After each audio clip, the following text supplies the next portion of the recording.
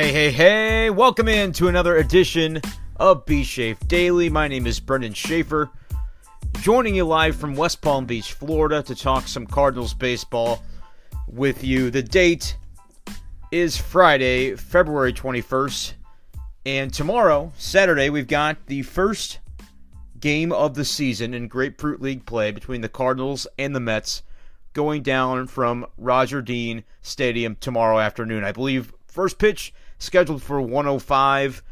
That's Eastern time, so about noon Central. I believe tomorrow's game is broadcast on Fox Sports Midwest, so if you're not down here in Florida, you'll be able to watch it. Exciting stuff from Cardinals spring training. Jack Flaherty will be making the start tomorrow for the Cardinals. Mike Schultz says he's scheduled to go about 2 innings. Behind him, they've got Dakota Hudson playing for a couple innings. Believe we'll see Kwon Young Kim, the newest Cardinals pitcher, for a couple innings, and another guy that will be scheduled to throw tomorrow, and as I wrote about this morning, we'll see him barring a rainout or barring an alien invasion. Brett Cecil will make an appearance and pitch for the Cardinals for the first time in a long time. Did not pitch in 2019 in the regular season. He did make a couple of appearances last year during spring training, but of course went down on the injured list before the season actually began and never did make an appearance for the Cardinals during 2019. And so it's been nearly a year since he's thrown in a Cardinals uniform. Plan is for him to do so tomorrow when the Cardinals take on the Mets. And it's a topic that we talked about a little bit on the show yesterday. I got a good question about that, and it was how many lefties could the Cardinals reasonably take in their bullpen? Andrew Miller, we talked about. Tyler Webb, we talked about. Those guys are kind of locked into spots. Genesis Cabrera is a guy that, I think they've got him as a starter for right now.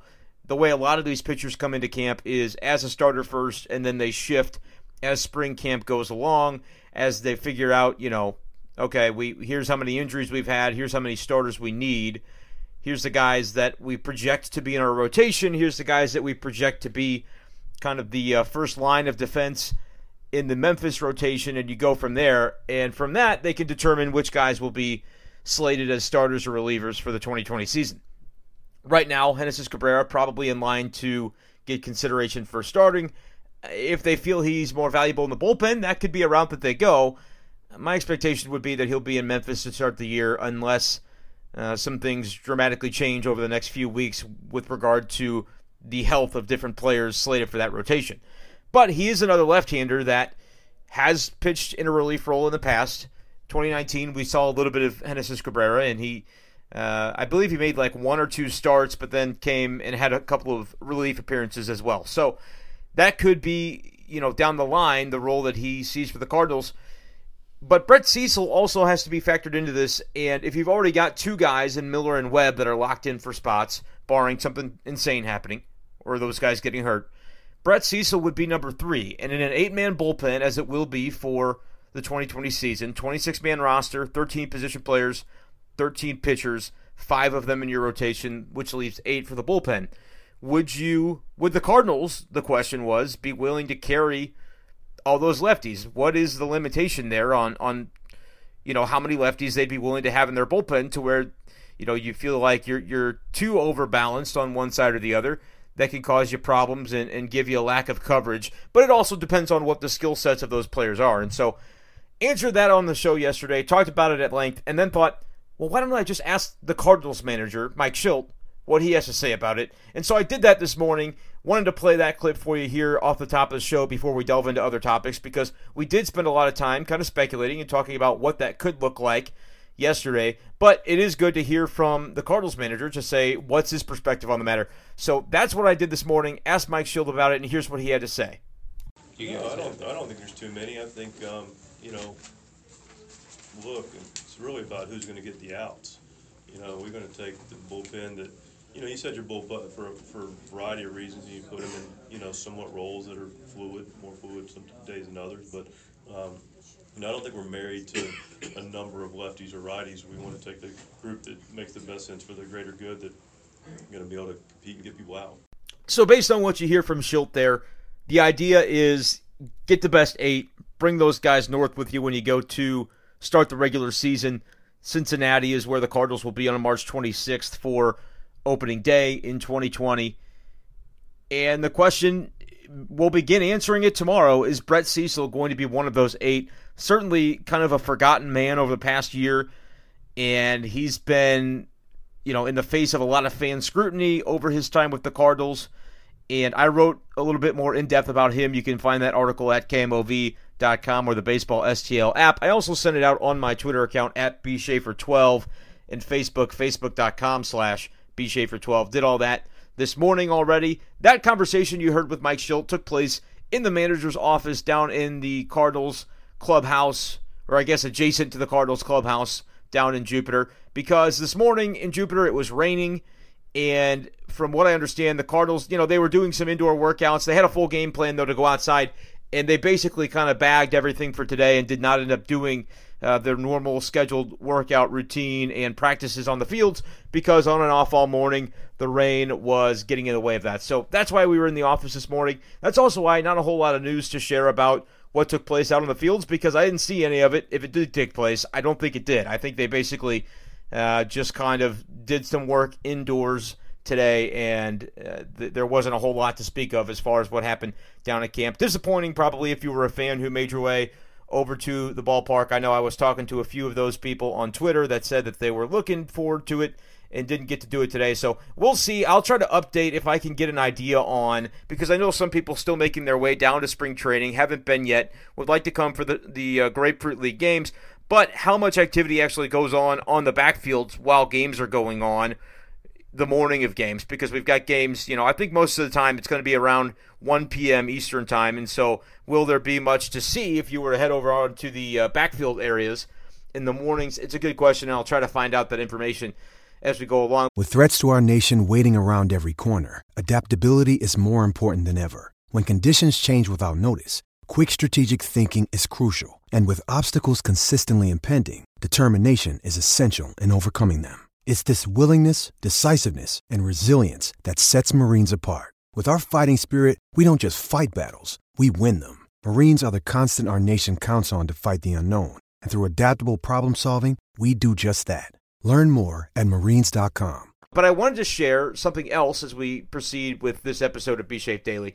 From Mike Shildt this morning in his office, the question was asked of, is it difficult as a manager when you see your guys struggling?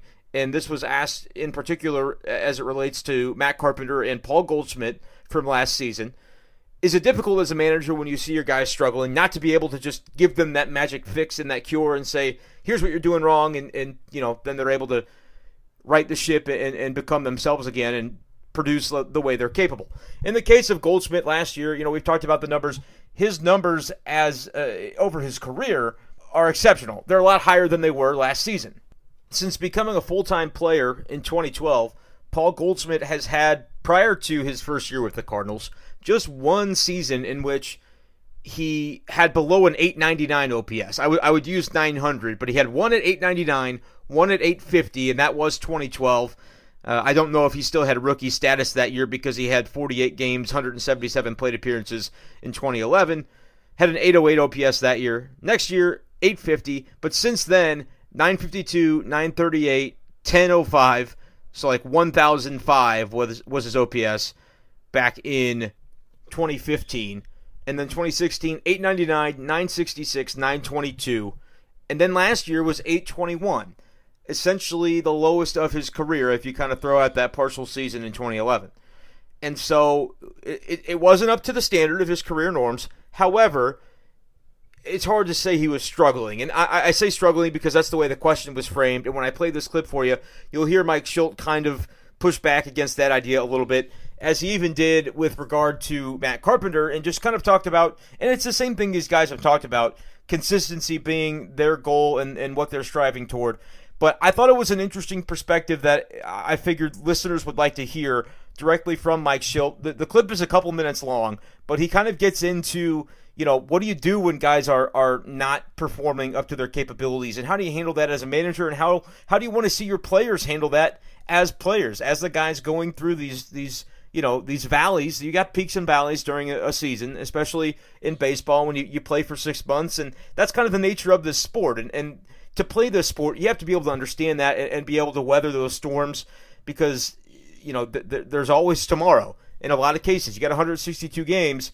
you can't give away at-bats at any point in time, but you also can't give away weeks and allow days and individual games to turn into weeks and then months where you're struggling. And so kind of talking about Mike Shildt does what the guys are anchored to and being able to call back upon that during times that are tough. So going to play that clip for you now, and then we'll break down a little bit more and move on. We have a good topic as well for the show today. I'm going to tease a little bit right now. I did receive another listener voicemail question that gets into a little bit more hypothetical situation, but a lot of fun and a question that I had to think about a little bit in order to be able to answer it. But we'll get to all that in just a little bit. Let's start right here with Mike Shildt on the struggles or perceived struggles of Matt Carpenter and Paul Goldschmidt last season. Yeah, no, I mean, listen, first of all, I mean, I think struggle is a strong word.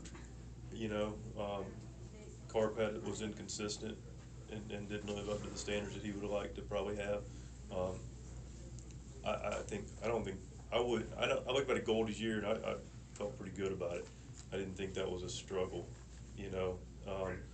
I think, you know, maybe set up, I think the expectation set him up for anything less than being Superman was going to be a perceived struggle. This guy really moved our needle. You know, I think you're probably talking about more offensively, but even there, he was pretty darn good. You know, I mean, down from maybe some of his career numbers, but still was an anchor to what we did, and a huge reason we were in the playoffs. You know, when I look at Goldie in that sense, I look at a guy that was a real pillar for our team that I don't feel like I've got to say a whole lot to, other than appreciate you. You know, but you know, I can to be more specific about talking to a player that's not going as well is really just making sure to remind him that just hear him, be there for him, be available, you know, be supportive. You know, it's typically never a situation where a guy's not given the right amount of effort, because if he's not giving the effort and he's struggling, then he's probably not with us. So, you know, you appreciate the effort. You might want to think about making sure that effort's being directed properly, the focus is good, and ultimately as a reminder of what they're anchored to. You know, we teach off of success and we work off of positives, and that doesn't mean we're myopic and everything's, you know, rainbows and sunshines and unicorns. We like it to be, but the fact of the matter is, when things don't go well, what do you anchor to? You know, what allowed you to be the 9th in MVP voting? You know, what allowed you to win multiple Silver Sluggers, Gold Gloves, and just, you know, get back to understanding what's your identity.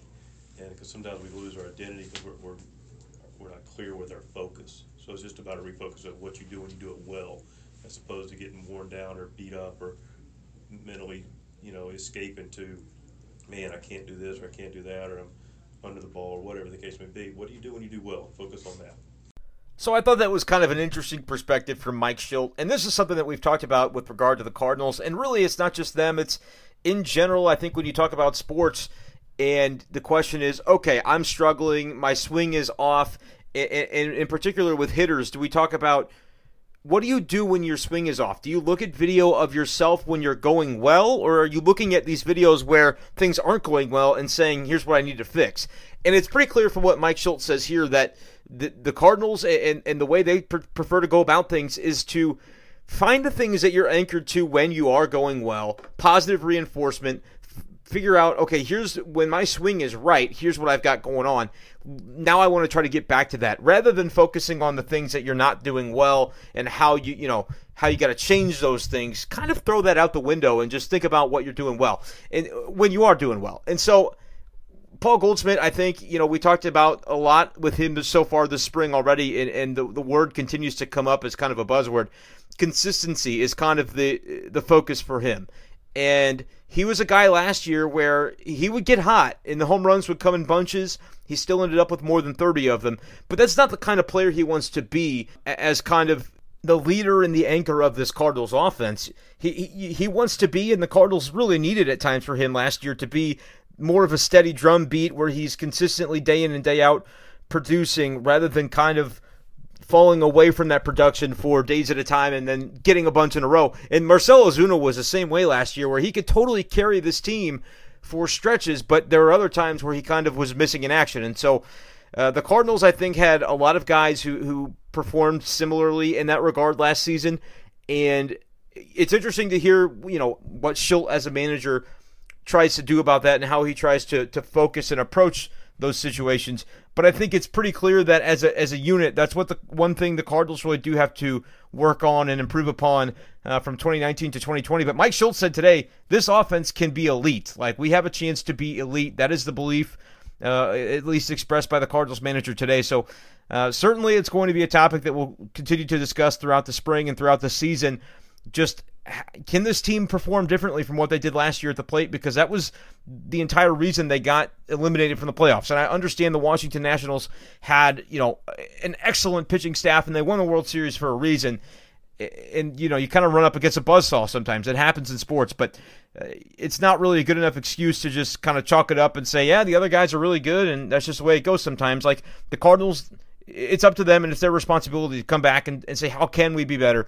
And I think there's a lot of that going on this season. And as we get going into the season, rather, and spring training has been a focus for them to try and improve upon the consistent nature with which they get their offensive production. And it's going to be a 1 through 8 kind of thing. Asked again today about the cleanup hitter situation, Mike Shildt pretty much, it's not something he's focused on right now. And just a word of warning, when you see these lineups throughout the first few games, I wouldn't read into them at all, honestly. I would say not much, but no, absolutely not at all. Like, I just don't think it's going to have much basis. Like, you'll look and see, okay, Dexter Fowler's leading off tomorrow, or whoever it ends up being. Wouldn't necessarily read too much into anything, because basically the way they're going to structure this in the early part of spring is half their players, their starters, are going to play one day, and they're going to play their few innings, and then they're going to get them out of there, and then the other half will play the next day. They'll kind of be on an alternating, rotating schedule where if you're playing one day as Paul Goldschmidt, he's not going to play the second game, and then he'll probably be back in there for the third game. Probably as a designated hitter. That's a little bit of news that came from this morning, from today in the Cardinals clubhouse, talking about Paul Goldschmidt, and this may have been reported a little bit yesterday, but was expounded upon today by Mike Shildt. The elbow, he's dealing with some right elbow soreness, and so kind of preventing and affecting him when he throws a baseball. So the Cardinals are going to put him in as the DH in Game 1. I believe that's the plan as well for Game 3 of spring training. Not something Mike Shildt was really at all concerned about this morning. I could tell the demeanor and the way he discussed it. Said it's really not a thing, but and it's a little soreness he was dealing with. Not something he dealt with last year. It's not like with the Miles Michaelis situation where he was playing through something and we didn't necessarily really know it at the time. But rather than, try to force it when you're still in this early days of spring and you've got plenty of time left on the schedule before the regular season ramps up, they're going to ease Goldschmidt in from a defensive perspective, but I don't think it's anything that affects him when batting. Sounds like only when throwing. And if you'll recall, Albert Pujols dealt with an elbow thing for the majority of his Cardinals career. At one point was scheduled to have Tommy John surgery, but when James Andrews got in there, I think it was just like some bone chips that he ended up removing rather than doing the Tommy John surgery, and that ended up being, all Pujols needed to continue playing. And it's not like a pitcher that you're pitching a ball at 90 to 100 miles per hour and you need to be able to have your arm in perfect condition. The motions involved with what he does as a hitter never really impacted him significantly, and I would imagine this would be the same thing with Goldschmidt. Albert's situation was like something he dealt with for years and years. Not something that Paul Goldschmidt dealt with last year, according to Mike Shildt, just a little elbow soreness. Sure, can it develop into something? I suppose, but I'm just relaying the information that the Cardinals manager did not seem very concerned about it at all this morning, and said that the soreness and the pain is basically already gone for Goldschmidt. But because they have, what's today? We're still over a month away from the regular season starting. Because they have all that time, they're just going to take it easy and kind of ease Goldschmidt in to action for this spring camp. That's basically all it is. And so we'll see if anything changes from that. But based on what it sounds like, if you've read about any Goldschmidt stuff, I don't think it's necessarily very of significant concern. If it were, the Cardinals, I guess, would be in the market for a first baseman, or they'd move Matt Carpenter back over to first base, which kind of fits into a little bit the next topic I would like to discuss on the podcast before I wrap things up today. My friend JD posted in with a voice message, and you can always do this as well. It's anchor.fm/bschafer12/message, and that will be the link to get you. And if you're doing that from your cell phone, I just did it this morning. It'll pop up and say, would you like to record? And you can record a message with your own voice that would then be played on the B-Shape Daily podcast. I'd love nothing more than to do that and to answer questions, especially as we get into the season. I want people to sound off on what they think, Mike Shildt did in the 7th inning the night before. Do you agree, disagree, things like that? Definitely going to try to get that to be involved as part of the show going forward. But for now, we're going to stick to some hypothetical questions and some questions about the future and things of that nature. This one from JD, a little bit more on the hypothetical side, but I think it's a lot of fun, so going to throw it in here and then answer it before we get out of here today. So take it away, JD.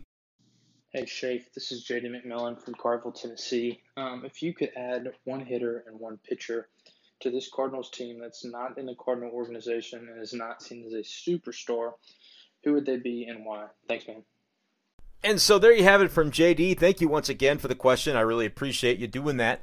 And the reason I said it kind of fed in a little bit with talking about hypothetical, well, if no Goldschmidt, what would happen? You move Carpenter over, then maybe you need a third baseman, but you have Edman. It kind of plays into this because JD asks one hitter, one pitcher, removing superstars from the equation. So I dug a little bit deeper to try to find some of these answers. And I was thinking, okay, do I do it based on position? Like, clearly there's an opening in left field, but that kind of kills the Dylan Carlson momentum if I go with an outfielder and plug him right in. And honestly, if I'm counting out superstars, which that's kind of a vague terminology, and so you could say, well, this guy's a star, but he's not a superstar, so I'm going to pick him. I really tried to dig a little bit deeper into that. Guys that you may have heard of, but, like Whit Merrifield was a guy that I was kind of settling in on. But also I figure if I can just plop him onto the Cardinals, that's great, but he's like 31, going to be 32 years old, so how many years is that really going to benefit you? I love him as a player. I would love to see him on the Cardinals and cover him. That would be great. But I didn't end up going with Merrifield because I was thinking I want to go with a younger player, guy that I'm excited about, guy that you might be able to see if I'm stealing players. That's JD's question. So if I'm able to just steal a player from another team, or hypothetically the Cardinals would trade for the guy, I would be looking for somebody younger. Now this guy that I end up picking from an offensive standpoint is not somebody that I would believe to be on the trade market. He's a young player. He was actually just a rookie last season with the Minnesota Twins, but I absolutely love his skill set. He's a guy that I picked up midseason for my fantasy team and definitely thinking pretty strongly about having him as a keeper in Dynasty because we get 25 keepers in this league. I've currently got 26 on my roster, and so I would have to dump somebody that's a pretty quality player because I've got a really stacked team. But this guy, I think I got to find a way to make room for him somehow, unless I just think he flies so far under the radar that people don't even know who he is, and so that I might be able to draft him back in the first round of our little subsequent draft that we hold after the keepers are selected. This guy, his name is Luis Arias, and he plays for the Minnesota Twins. I'm just going to read you his numbers last season. All this kid did was hit, and what's so great about him, for the Twins, you should be really happy to have him if you're a Twins fan. Guy's only 22 years old, and will be turning 23 in April, so right toward the start of the season. But here's what he did as a 22-year-old for Minnesota last year. 366 plate appearances, 334 batting average, 399 on-base percentage, a 439 slug. So not a big power guy, just 4 home runs. But that's an 838 OPS and a 123 OPS plus. When you have an on-base percentage near 400, you're doing something right. And he's a guy that could stand to take a few more walks, just 36 walks. But this guy struck out 29 times in 366 plate appearances. That's unbelievable. That the contact rate and the ability to put the ball in play and try to make something happen. That's how you hit 334 by striking out only 29 times. So I think about that element of his game. I also think about the defensive flexibility. Like I mentioned, okay, if the Cardinals needed a first baseman, it would behoove me to pick a first baseman. They do need a left fielder, but if I were to go that route, Marcell Ozuna would be somebody that could apply, that level of talent, but I don't consider him a superstar. Is he a star? Probably not even a star necessarily. Good player, But, like, the Cardinals just had that in left field. So if I'm going out and I could just get anybody, but I want it to be in that similar tier, I might not necessarily confine myself to saying I have to find a left fielder, because I was of the ilk that said, yeah, they can let Marcell Ozuna go and see what they have in Lane Thomas, Dylan Carlson, Tyler O'Neill. That was kind of my opinion on that situation. That's what they did.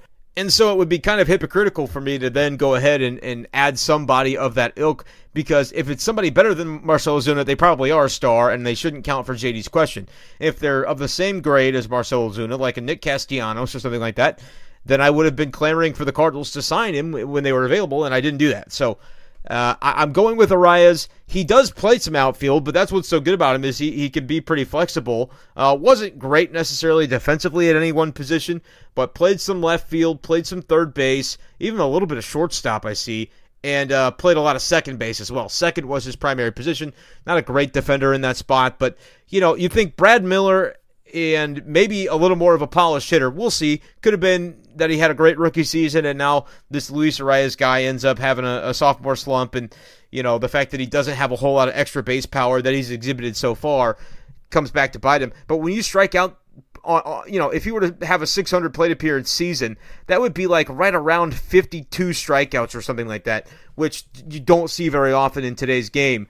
Across from starters, from guys that played entire seasons. So that's just what impresses me about him, and the fact that I watch baseball, but when it comes to American League games, I'm not all over it every day. Like, I focus more on the Cardinals and what they're doing and what the National League is doing.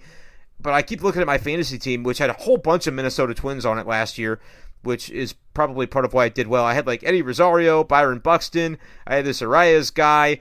I had Max Kepler as well, kind of burst onto the scene last year. Minnesota hit more home runs. I believe they led the league in home runs, and they had something ridiculous like 10 guys that hit 20 home runs, or like just something absurd like that. I don't remember the exact numbers, so don't quote me on it. But that just goes to show, one, that they're probably going to be pretty competitive this season. But two, like Luis Arias is a guy that kind of got lost in the shuffle of all the offensive talent they had on that team. And I'm excited to see what he does as a follow-up. So that would be my answer. If I'm taking away, I'm not counting the star players. And because a lot of you just probably said, who? Like, if you honestly knew who this guy was, Luis Arias, Arraez. If you knew who he was before this podcast and you heard of him last year, send me a DM on Twitter, because I want to see how many of you are out there. It's at bschaefer12, by the way, on Twitter. I'm interested to see, because I probably, honest to goodness, wouldn't have known very much about him if not for fantasy baseball and the fact that I looked him up and was like, dang, nobody picked this guy up yet? I'm taking him. And he was really good. So that would be my answer from a hitting perspective. Not sure exactly where he'd play, but, think Brad Miller, but 22 years old, and, maybe less power, but just all the guy did was hit. Like a Jose Martinez of being 22 and flexible defensively. So think of it in those terms. I think he would be a great addition to any team, and would be a guy that I think fans would have fun watching him play, just what he's able to do. So kind of like Whit Merrifield, but younger as well, is another good way to put that. So kind of shows you the kinds of players that I kind of gravitate toward, which is another reason that I'm looking for big things out of Tommy Edman this season. But anyway, we'll get back to the question now with a pitcher that I think could help the Cardinals out. And again, I tried to stray away from the stars and the big household names. Like Walker Buehler, instant call would be my choice if I could just take anybody. Know that you get a guy for however many years. I remember, I guess it was like last offseason before 2019, I believe it was. I said Walker Buehler over Jack Flaherty, and then Flaherty made me look kind of foolish the second half of last year for that. First half it was fine. But as far as like who would end up having the better career, I think both are just super talented. And if I were starting a franchise, like you talk about like playing MLB The Show, turn on fantasy draft mode, who would you pick? That you just get to have for the entirety of their career. Like if we're talking fantasy baseball, dynasty leagues, Flaherty and Buehler would be my top two pitching choices, and it's not even really close. Chris Paddock would get some consideration there as well. He'd probably be number 3. And again, if I'm forgetting some names that are obvious, you can send me on DM. But like no Kershaw, no Verlander, no Cole. Even Garrett Cole's only 29. He wouldn't be my pick because I tend to go for the younger guys that can have a decade of prime years in front of them. And that's what potentially you could see from both Walker Buehler and Jack Flaherty. But no, for this, I'm going a little bit of a different route. And it's a guy who kind of underwhelmed in a lot of ways last year, but I like having a little bit of diversity. I know the Cardinals now have Kwon Young Kim, but I'm looking at Robbie Ray, left-handed starting pitcher for the Arizona Diamondbacks, and there were some rumors about his name being floated around in trades this past season. He's 28 years old, turns 29 in October, and then he will be a free agent after the 2020 season, so possibly something to kind of keep an eye on there if he would be in the ballpark for the Cardinals. What I like about him, though, is just obscene strikeout rate, which means the stuff is there to be great, but he hasn't, quite honed that in necessarily. In 2017, he had a 2.89 ERA with 15 wins, only threw 162 innings. So again, he's not like a guy that's just eating up innings. Last year, he tied his career best in innings with 174.1. He had the same exact number in 2016. But 2017 is the best year of his career, 15-5, 2.89 ERA, 162 innings. But in those 162 innings, 218 strikeouts. Like, this dude mows them down. Last year, ERA 4.34, 235 strikeouts in only 174.1 innings. So what I would say about Robbie Ray, he's been a guy who, you look at the fielding independent pitching numbers, they've been pretty similar for the most part. But like his FIP in 2016 was 3.76. This was the biggest discrepancy that he's ever had. 3.76 FIP, which means like kind of the way you're pitching based on if defense wasn't a factor is the way they factor that in. He obviously had a bad defense behind him that year because with a 3.76 FIP, his ERA was 4.90. And so I'm not a huge guy looking at FIP, but that's obviously an example of your defense let you down. Last year, though, FIP of 4.29, ERA of 4.34. But to me, the Cardinals would be a team that, if you played in front of the defense that the Cardinals had last year, Gold Glove candidate in center field, Gold Glove candidate first, Gold Glove winner at second, candidate at short, Gold Glove candidate behind the plate. They had finalists at all those positions, and Colt Wong took it home as a second baseman. If you had all that, your FIP is if it's 4.2, whatever, that's not amazing, but you're probably going to be at ERA in the high threes, right? 3.9, something like that. And I think behind the defense in St. Louis, factor in the fact that he can strike out guys in bunches. Robbie Ray would be a lot of fun, I think, to watch. Again, I'm not saying he's Cy Young, but if you're talking about guys in that next tier behind the superstars, and I wouldn't even call him a star. Again, I kind of dipped into the mid-tier of guys that are interesting that I like watching when they're going well. Robbie Ray would be that guy for me as far as the pitching side. Left-handed pitcher, just gets strikeouts in bunches. Cardinals really have not had a lot of those kind of guys. Like Jack Flaherty gets a ton of strikeouts, but he's also like really, really good. He is a Cy Young candidate. Robbie Ray, probably not that kind of candidate, but if you get 12 strikeouts per 9 innings, as he's done each of the last 3 seasons, and he was an all-star 1 year in 2017, that would be a lot of fun to watch. So that would be my pick. Luis Arraez on the offensive side, Robbie Ray on the pitching side, rather. And I think that would be kind of an interesting addition to kind of plop onto the Cardinals this season. I know they've got rotation depth, but why not? Why not add another one, especially left-handed pitcher? That's going to do it for this edition of B-Shape Daily. I appreciate you guys for joining me, sticking along for the ride. Make sure to subscribe to the show if you've not done so already. Really would love to have you, and would love to hear from you when you do. Send me a message. Say, hey, I subscribed. I love to know who's listening. Get to know you guys a little bit better. Chat you up on DMs, things like that. Talk about baseball. Should be a lot of fun as we continue to progress throughout this season. But you can find the show on Spotify, Apple Podcasts, Google Podcasts, and anywhere else you find your audio listening to take place. Gonna wrap it up right here. Appreciate you guys. We're gonna talk to you potentially tomorrow, but we'll probably pick one day on the weekend, Saturday or Sunday. I'll get a podcast episode out, and so that for your commute on Monday morning, you'll have something to listen to. Appreciate you guys. Until next time, peace.